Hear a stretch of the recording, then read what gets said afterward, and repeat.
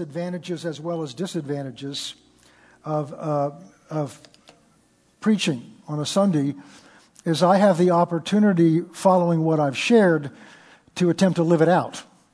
Because I've set out a standard now, I've got to live by that standard, and I endeavor to do that all the time. I'm saying that by way of background, as we talked last week, kind of laid a foundation as we looked at the election, and any election really, how we are to vote. And we talked about the fact that for those of you that are citizens of the United States, such as I am, either because you were born here or because you have gone through a process of naturalization, we have the freedom, the privilege of voting. And as a citizen of the United States, I have the freedom to vote whatever my opinion is. So I may like this candidate, you may like the other candidate, and I'm going to vote whatever I want, you vote whatever you want. And as citizens of the United States, we have that privilege. But I shared with you, according to the Bible, that once you become a Christian, once you've committed your life to Christ, and once you've received Him in your life and as your Lord, you no longer have that freedom. As a citizen of the United States, you have that freedom. As a citizen of the kingdom of heaven, you have a higher responsibility to a higher authority with a higher purpose, and that's no longer to vote your opinion, but to vote according to the values and the purposes of the kingdom of God, which are set forth by the King Himself. And so as we talked about this last week, we talked about we can't vote personalities. We talked a little bit how we don't even know what the personalities are like. But that's so often what people vote. I like this person, I don't like this person. And these debates, by and large, and the ads are personality contests. And we went back and traced the history of some of that last week. But today, we're going to look at what we talked about last. We need to look at this election in terms of what the parties stand for, the candidates stand for, and how they line up with God's values and God's purposes. So I did an interesting thing. I went through both parties' platforms, and it opened my eyes to some things. And so I've spent a good deal of time this week praying, which is what I told you to do last week. So I came in, it's easy to come into these things with our minds made up. But I'm asking you this morning to set your mind aside and to let God talk to you. Now, some of you are getting uptight right away. Just listen. Listen to what God wants to say to you, because I'm not going to do what you think I'm going to do. Today we're going to look at His values as He values things compared to the issues in this election. I may read through most of my notes because there's a lot I want to cover today, and I've written some of this out very precisely. It is in notes you can download now. I purposely did not publish them yesterday because I wanted you to hear what I had to say today.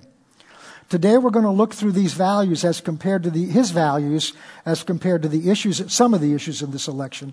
And this is the most important thing. We're going to learn today how to navigate through these issues and come to a conclusion.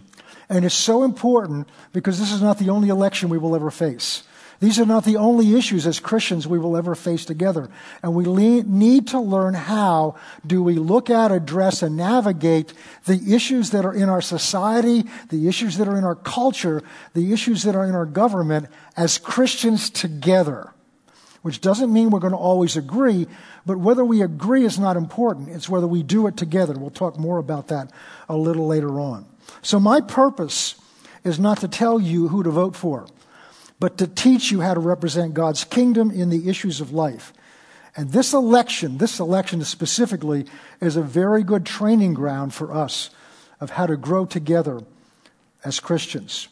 These lessons that we're going to talk about today and the principles I want to teach you today go beyond this election and the issues of this election. If we can get this right, these things right, we'll know how to approach everything in life. That may seem very simple to you. It's the application of it that's the problem, because we have our own viewpoints, we have our own prejudices, and we have our own limited understanding. So regardless of who wins this election, God's purposes for His church and how we relate to them and to each other will not change. I want to repeat that again. Regardless of who wins this election, God's purposes for His church and how we are relate to these issues and to one another will not change. regardless of who wins, the church will still be here on November 4th or whatever the next day is. And the church will still have God's purpose, and the church will still have God's presence, and the church will still have God's word. God's instructions to the church are the same before the election and after the election. But what we have is the opportunity to learn from this process what will determine what God's going to be able to do through us going forward. I want to read that again. We have an opportunity, just like we do Wednesday night. The things that divide us, that Satan uses to divide us, are opportunities for us to grow. If you've been married for more than a year, you find that out. Because I don't want to shock you, but Anita and I do not agree on everything. We don't even see most things the same way. But that's not to divide us, that's to bring us together. Because it's teaching us, and I haven't mastered this yet, that she may see and understand things from a perspective that I'm blind to. And that I may see things and understand things from a perspective that she's blind to, but together we can get a whole picture. That's why we're going to talk a little bit about this later on. God took a man who understood, God took one man, Adam, and who was, I don't want to get into this morning, he was both male and female. He saw things exactly as God saw them, and God said, that's not good. And so God separated out of that man his female parts, not physically, but also more how he sees things. And then God said, that's good. Now he made those two one again, so they have to work out the issues of life, seeing issues from a totally different perspective. And God used that, designed that as a way to example for the church and example for the world what he's like. But the church, and most marriages, have failed at this because we hold on to our point of view, we hold on to our interest, we hold on and we create this polarization in a marriage where the more she says this, the more I dig into my issues, the more she digs in. And so by the time they come for marriage counseling, they're out here throwing darts at each other. And the goal is to bring them back together where they were to begin with, and begin to see things and treasure what the other person sees, because whatever she sees, I'm blind to. We used to do an exercise years ago where we'd stand in a room back to back and we'd get into this argument about what was in the room, and she said, well, no, there's a painting in the room. I said, no, there's not. There's a door in the room. And we go back and forth about this, and people begin to laugh because they could see the whole picture. We're both right. And this is what we do in life, but this is what we do as a church. So we look at these issues and say, well, that's a Republican issue, so I'm not going to listen to him because I know he's white, he's old, this is where he's coming from. And so what I had to do this week is to take these issues and do what I've told you to do, to go into prayer about them. And the answer God gave me surprised me. But it's the truth and it's the Word of God. I want to start with this.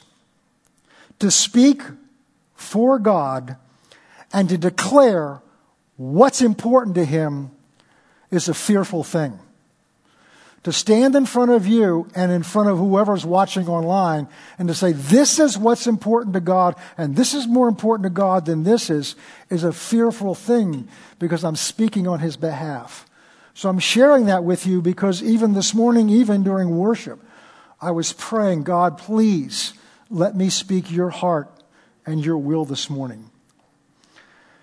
If I sincerely want to exercise my responsibility as a citizen of God's kingdom, there's two basic things I have to do to begin with.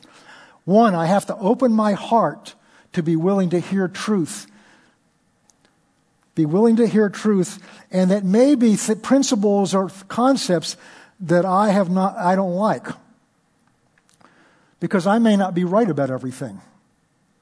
And if I may not be right about everything, you may not be right. In fact, I'll guarantee this. You're wrong about something. And I'll guarantee this. I'm wrong about something. And God had to correct me about something this week. But He could do it because I was willing to humble myself and say, God, I really do want what you want. Because here's what Christians so often do. They take their issue, that they have a stake in. And usually that comes because of our background, our experiences, and you'll see this as we go through these exercises today.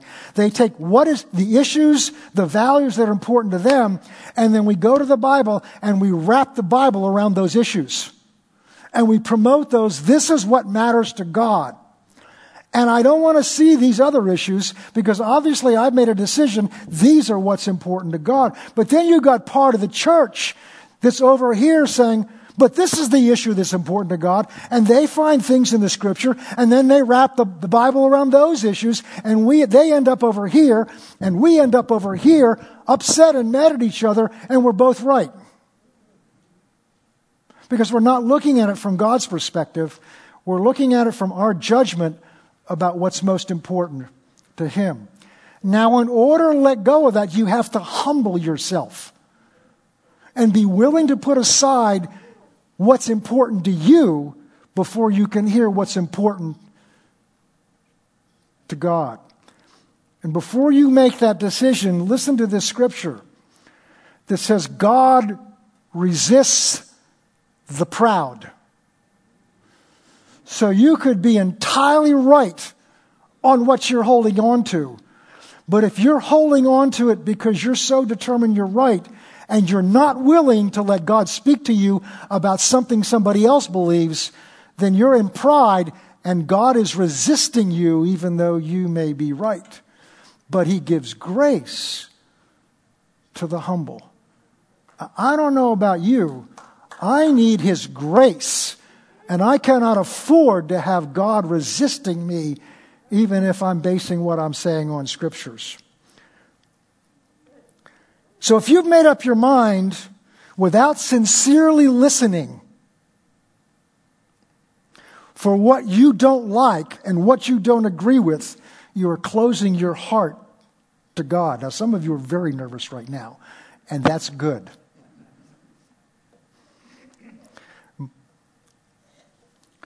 Our views that we wrap the Bible around are strongly influenced by our background and the things we've experienced in life and the things that our background has experienced in life.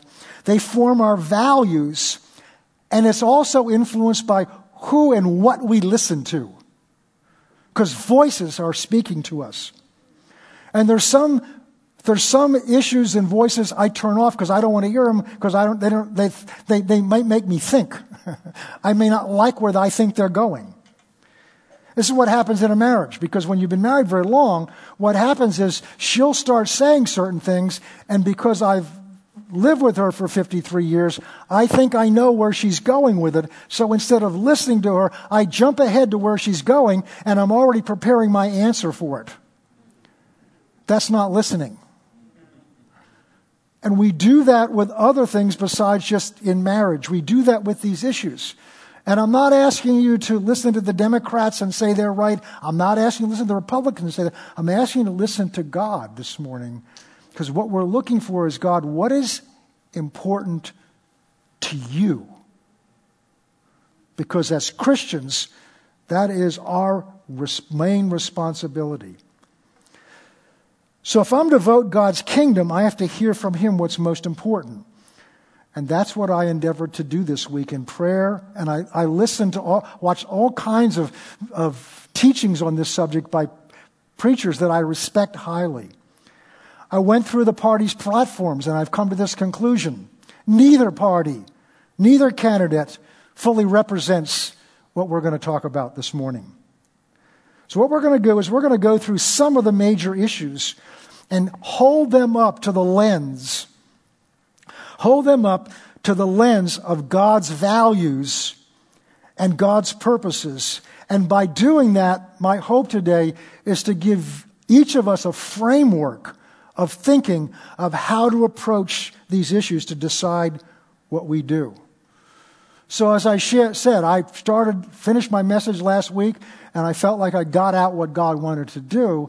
And now I felt God began to take my message and preach it back to me. And saying, son, now you talked about the issues and what's important to me. Why don't you go through the party's platforms and see how they measure up with me? And it opened my eyes to some things.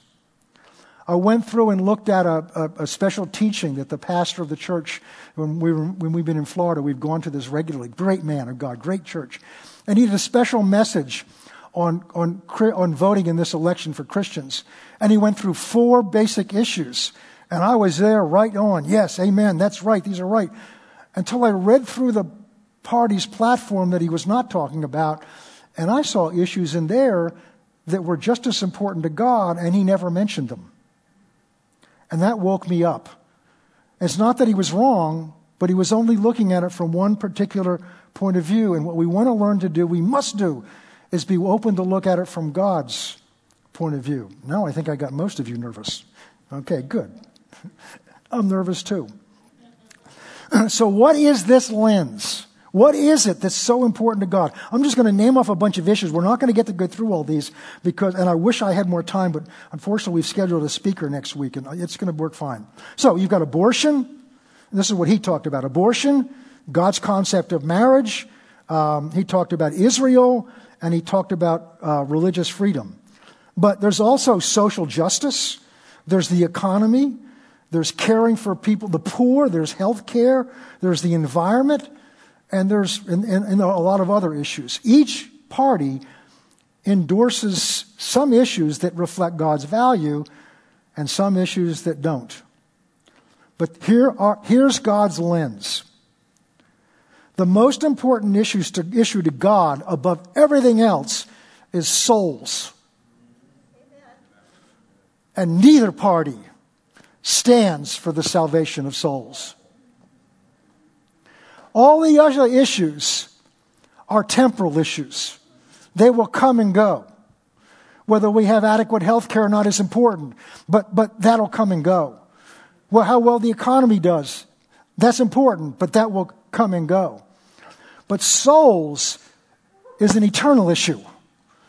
And so in God's perspective, neither of them have hit the real issue. And I understand there may be reasons why they don't think they can do that. However, there is a lens that God does give us. God has shown us His perspective, His lens. You understand what a lens is? A lens is what allows you, what you look through. Some of you are looking at me through glasses. That's what allows you to see me clearly.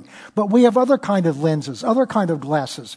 I have a pair of sunglasses that are polarized. You know what that is? They're designed so light going in one direction gets through, but not in the other direction. So if you've ever gotten out on a sunshiny day over water, and then you turn the lens like this, all of a sudden it gets brighter. Why? Because it filters out certain of the light rays.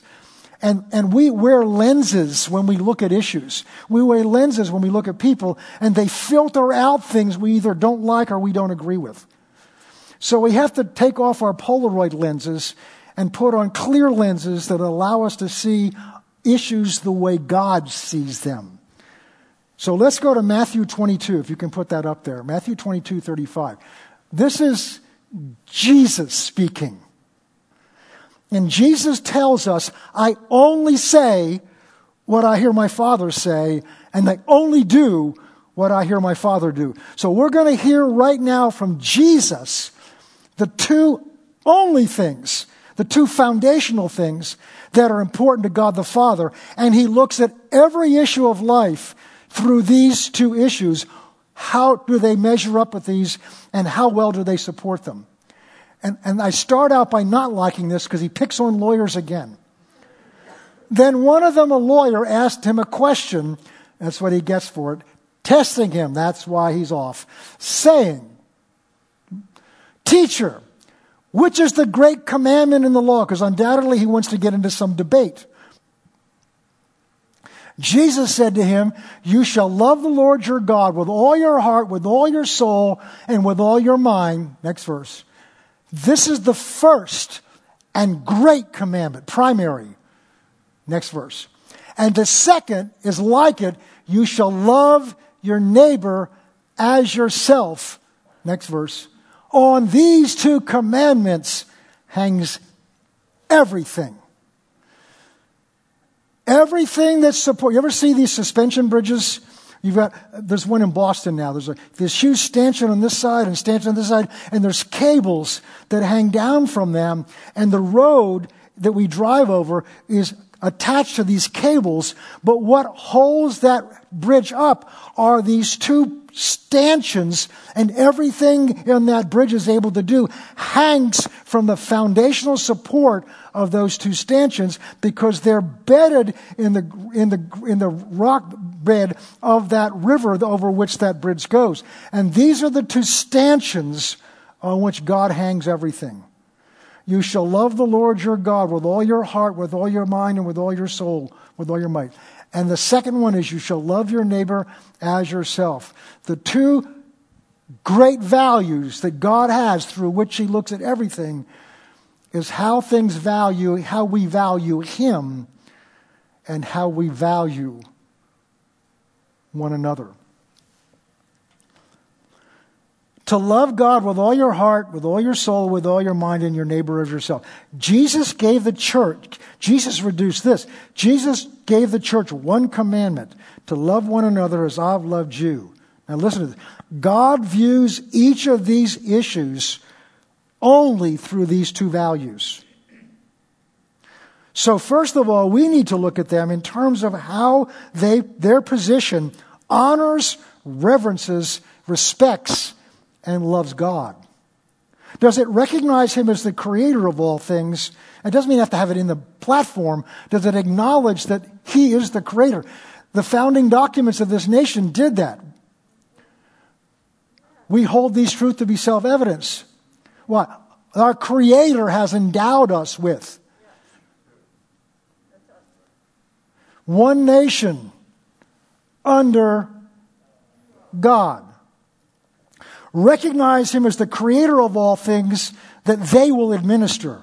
Do they recognize him as the source of his authority? We'll talk of this down the road, because we're not going to end this subject now, because there's some things this opens up about how do we relate to the government. And Romans 13 says all authority comes from God. It doesn't come from the people. It comes from God, who's delegated to the people, but it comes from God. And somebody in office needs to understand and recognize that the authority I'm exercising came from God, and that will give them the fear of God with which to exercise that authority on God's behalf, on behalf of people. Number 3, do they recognize their need for his wisdom and for his guidance, and do they give honor to him? Somebody that doesn't do that is a scary leader, and we're seeing the results of that in both parties. So the first thing is we need to look at how do these candidates, how do these issues relate, what is their view of God's involvement in what they do? Number 2, God values people. He doesn't value things. He doesn't value issues. He only values things and issues in terms of how they benefit people. But here's where we miss it. God values all people. I'm going to say that again. God treasures and values and considers precious every person. Each person has been made by him in his image. And each person is precious enough that he gave them his image. He didn't give his image to any other creation. He didn't give his image to inanimate objects. He didn't give his image to animals.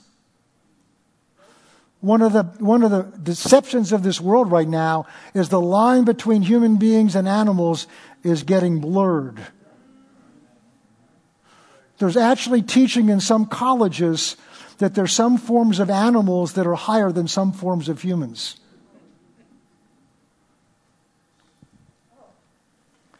He cares about programs, issues, elections, etc., only in terms of how they affect people. All people. In Matthew 25, we looked at this back when we were looking at the series before this, when Jesus said about bearing one another's burdens, about his commandment to follow him and to love one another. We saw in Matthew 25, Jesus said, the way you treat the least of these is your treatment of me. And he talked about the least of these. So let us begin to apply these two lenses to some of these issues and see how we can do this. So let's talk. These are all hot issues, which really I've never gotten into from this pulpit. Number one, abortion. One party says that a woman has a right over her own body. That sounds good. And therefore has a right over her own body and whatever comes out of it. The other party says that at the moment of conception, a new life was formed, so that an abortion is the taking of a human life. So how do we apply this lens? So if that fetus is a living being, then God values that life above the right of that woman. That life at the moment of conception, according to this view, now belongs to Him, and it's no longer her right to end it, because God has a superior right over that life. However, in order to avoid this issue, what's happened is that our society has redefined exactly what that is in her womb, so that it's no longer a human life, it's a fetus, it's tissue. And if it's something other than a human life, then we have the right to destroy it the same way we would an ant or a spider or a mouse.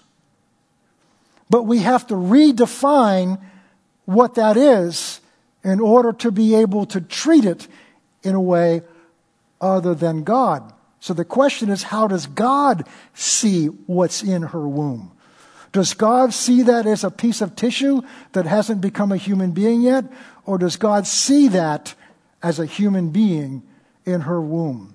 So let's look at what God's Word says. Psalm 139, verse 13.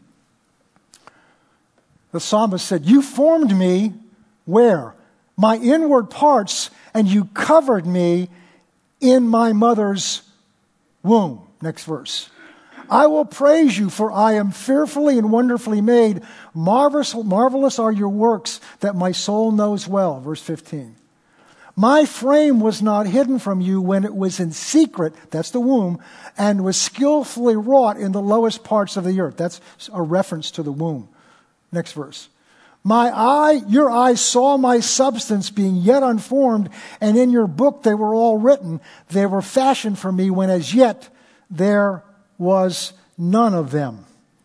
Jeremiah chapter 1. This is God speaking to Jeremiah when He commissioned him into ministry. "Then the word of the Lord came to me, saying, Before I formed you in the womb, I knew you.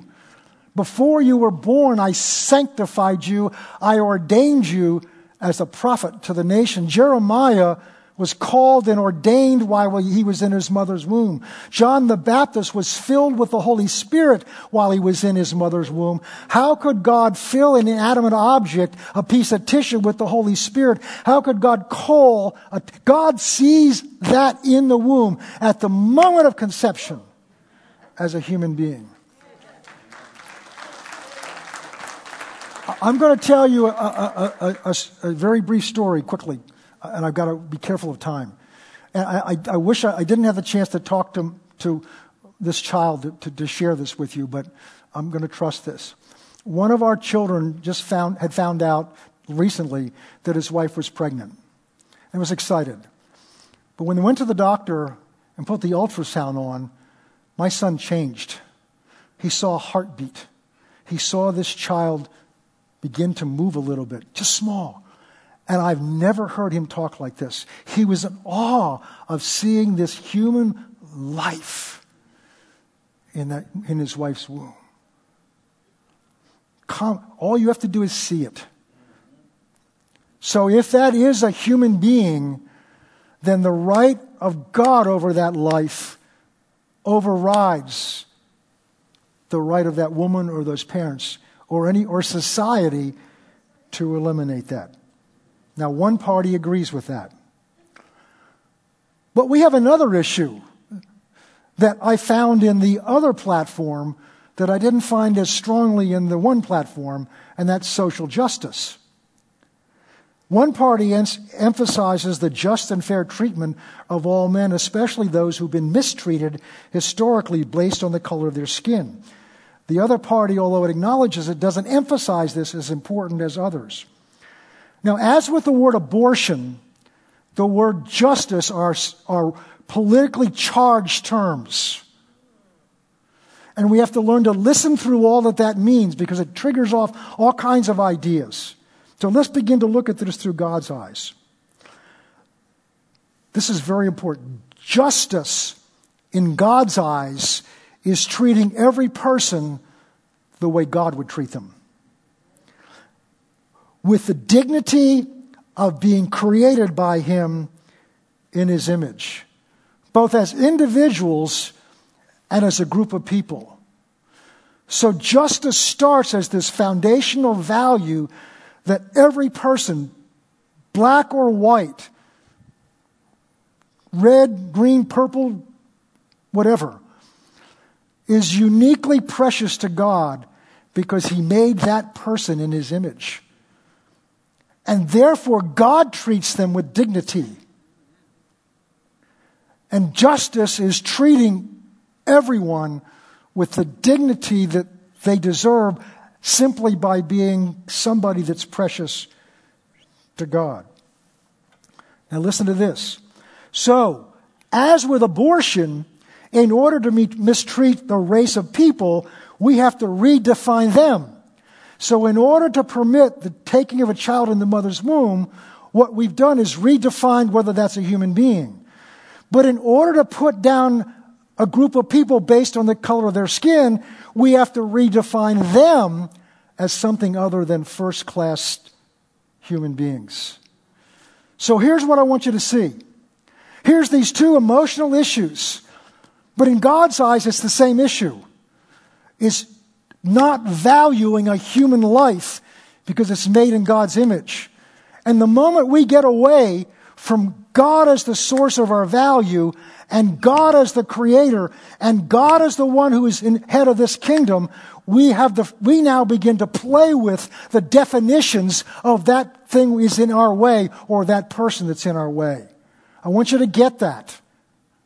Because where we're going to end up, that's key. You take God out of the equation and we start redefining everything to fit what we like and don't like. But when God's in the equation, now we're subject to what He likes. We may not like it, we make mistakes, but if He's in that place, we can be called back by Him to what's important to Him. Often when we're demanding justice, it's either for us or for people we embrace as needing justice, the people that matter to us. But we're blind to similar acts of injustice because the group that's affected there are not as important to us.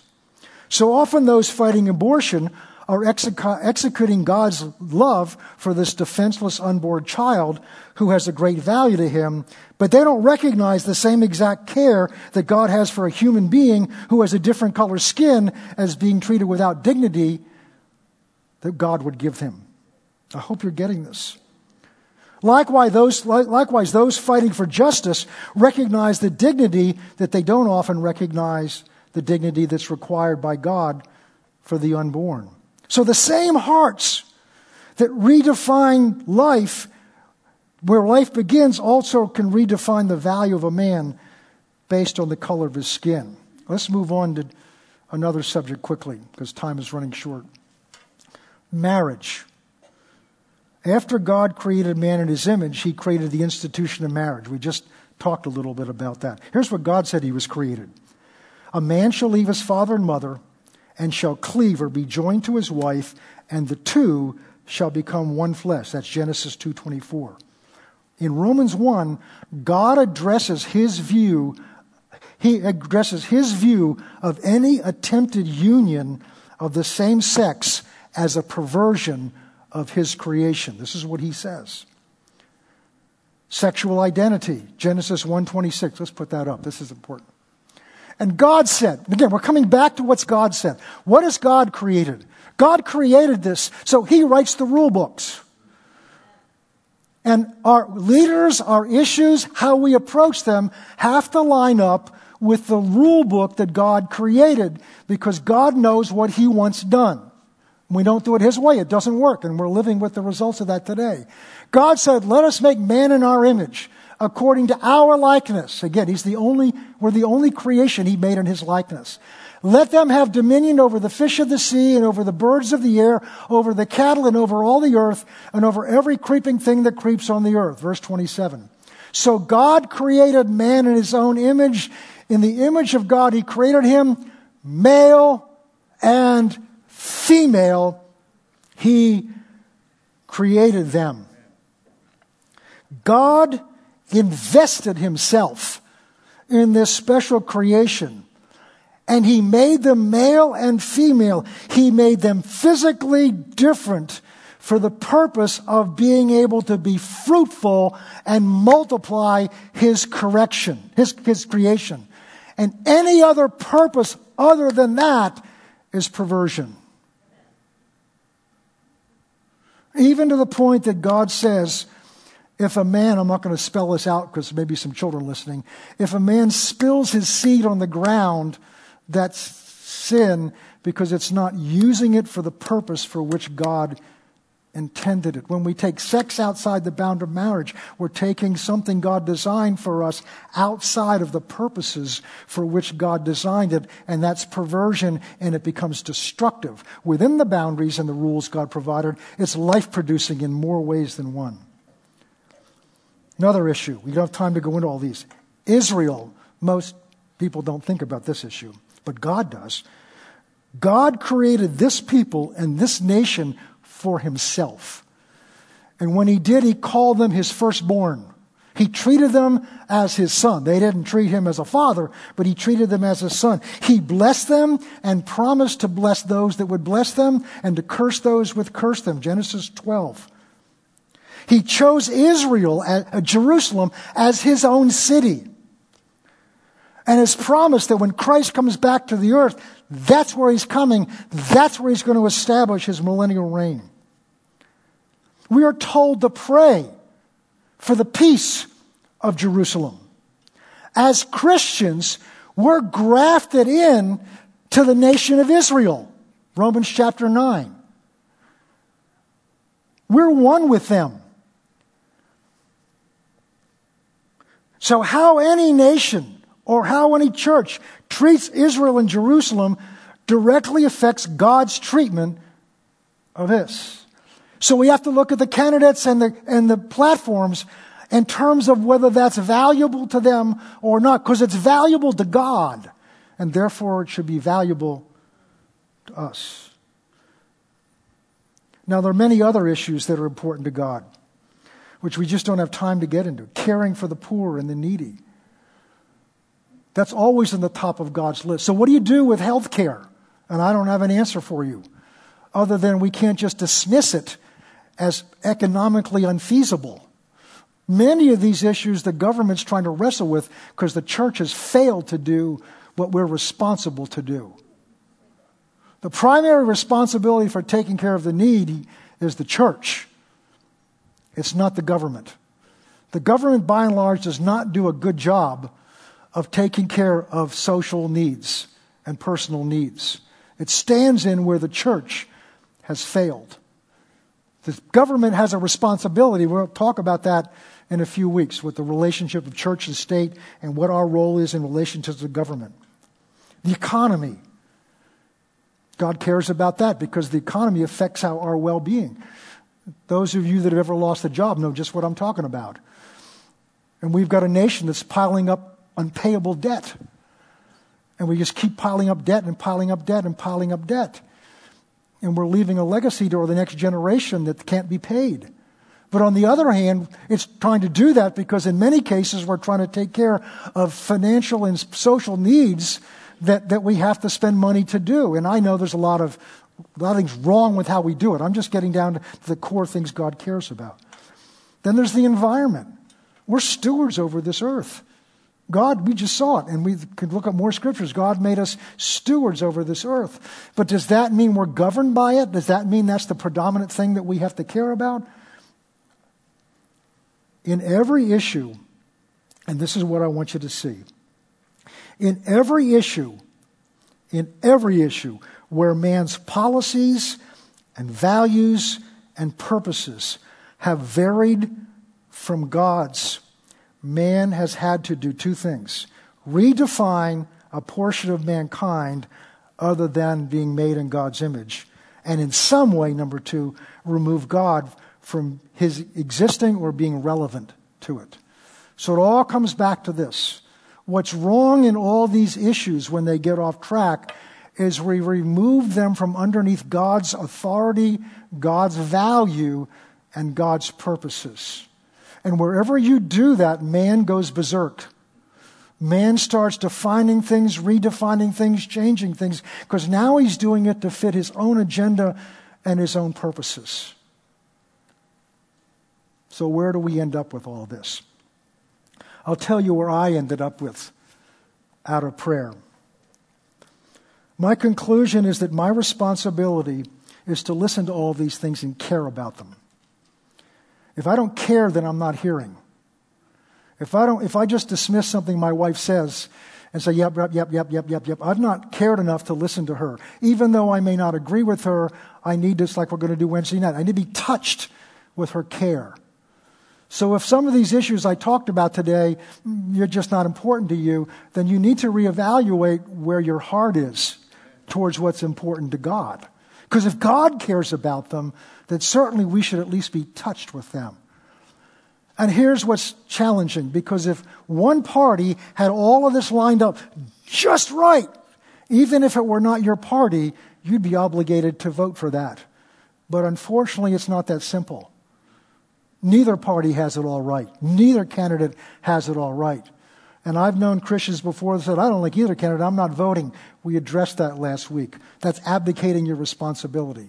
It's just I don't want to pray enough. I don't want to find out what God wants me to do. So here's where I came out after prayer, of seeking God with what's most important. Both parties support some of these issues and purposes, and both parties don't support others. Whoops.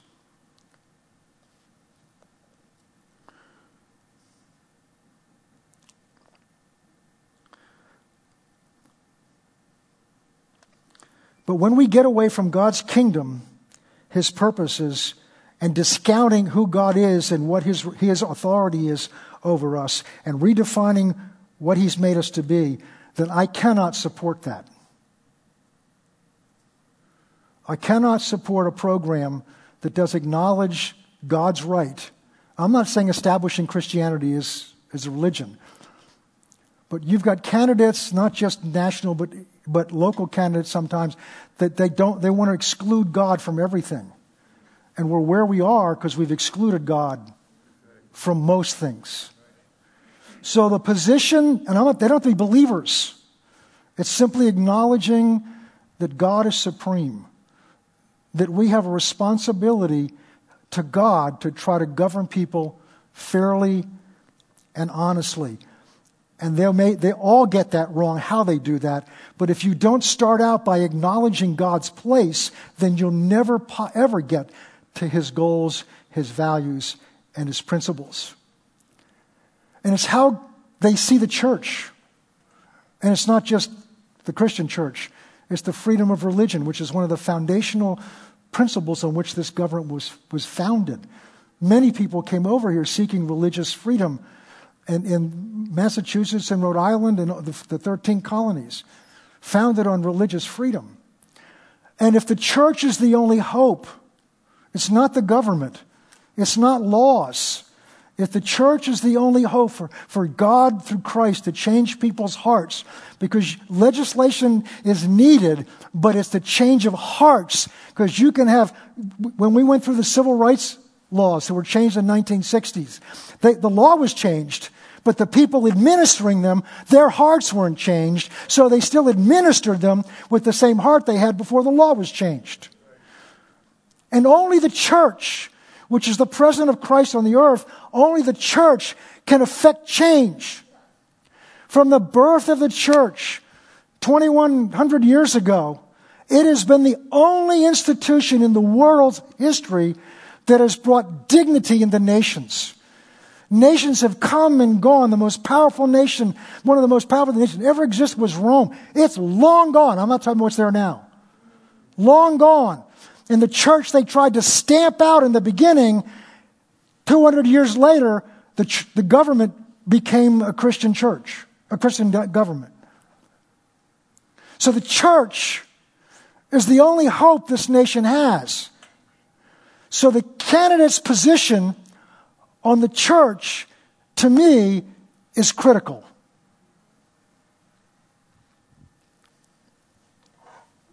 I've said my piece.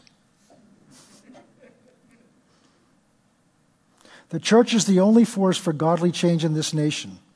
The church is the only consistent major force in history for the dignity and justice for all people. I'm not saying we've done it well, but it's the only force that exists for that purpose. We have failed in this country in many ways, but there are candidates who do not want to see the church have a voice. And if that happens, God's values and purposes will be tremendously restricted. I'll close with two final thoughts. Remember, you're not just voting for a president. You're voting for a vice president. And you have to consider the vice president, because we've had several times in the history of our nation where the president didn't survive and the vice president took over. And I'll end you with this, which I'll probably begin with after the election. Most people vote based on fear. What's sold to us in the campaigning, what's sold to us to try to raise money, is the fear of what's going to happen to us if the other guy gets elected. We're going to lose something. We're going to lose our money. We're going to lose our rights. We're going to lose this. So we vote against somebody instead of for someone. And that's fear-based. And guess who's the author and the manipulator of fear? That is Satan. So whatever conclusion you come to, do not allow... I'll give you a great example, and I'm not supporting one or the other. Some of you were not alive back then. But Lyndon Johnson was elected as Kennedy's vice president in 1960. We talked about that election last year. We all know Kennedy was assassinated in 1963. So Johnson, the vice president, with a very different agenda, took over. Although in some ways he tried to carry out Kennedy's agenda, at least for civil rights. In 1964, then, he ran for president on his own, and he ran against a conservative from Arizona named Barry Goldwater.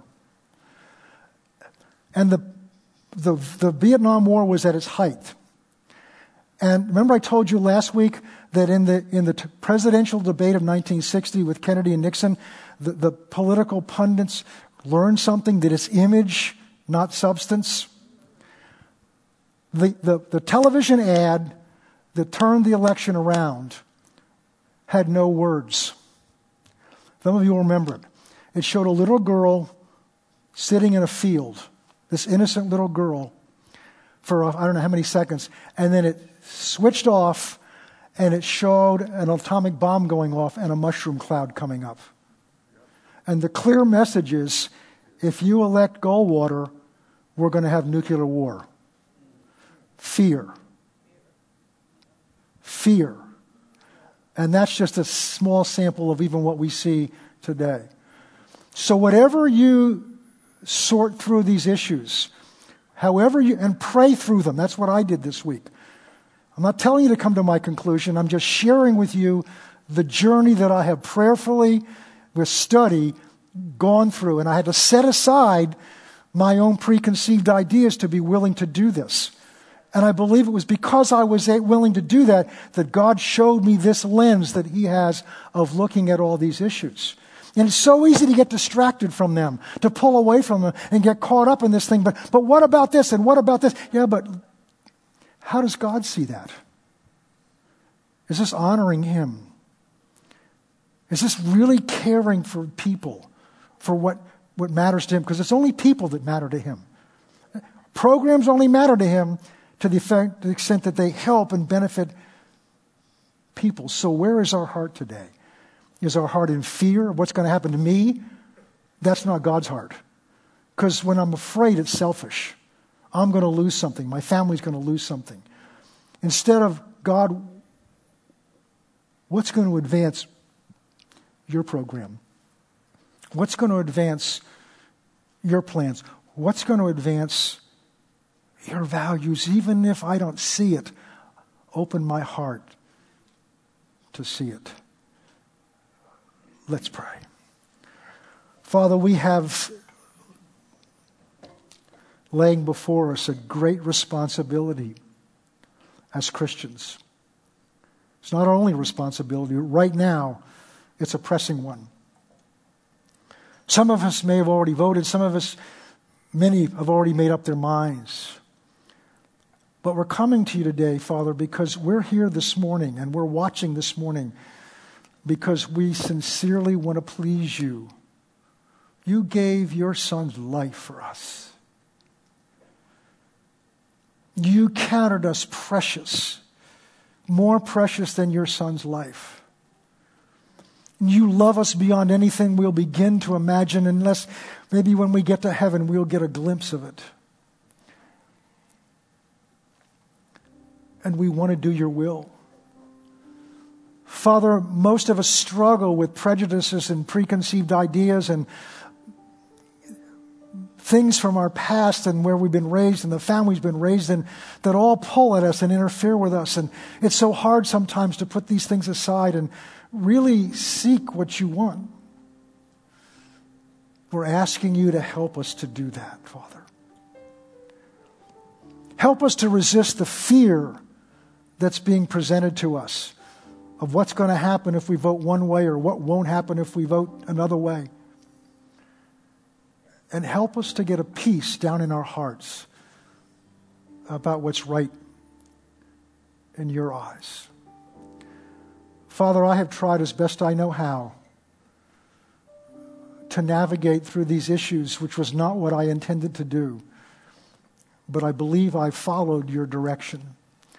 Now I have to trust that we'll hear what you want us to hear. We'll see what you want us to see. And when this is all done, and we come out the other side of the election, help us, Father, to see the far more important issue, which is now how do we relate to one another when this is finished. For all of this, we need your grace, and we need your wisdom, and we need the leading of the Holy Spirit. For these things we thank you. In Jesus' name, amen.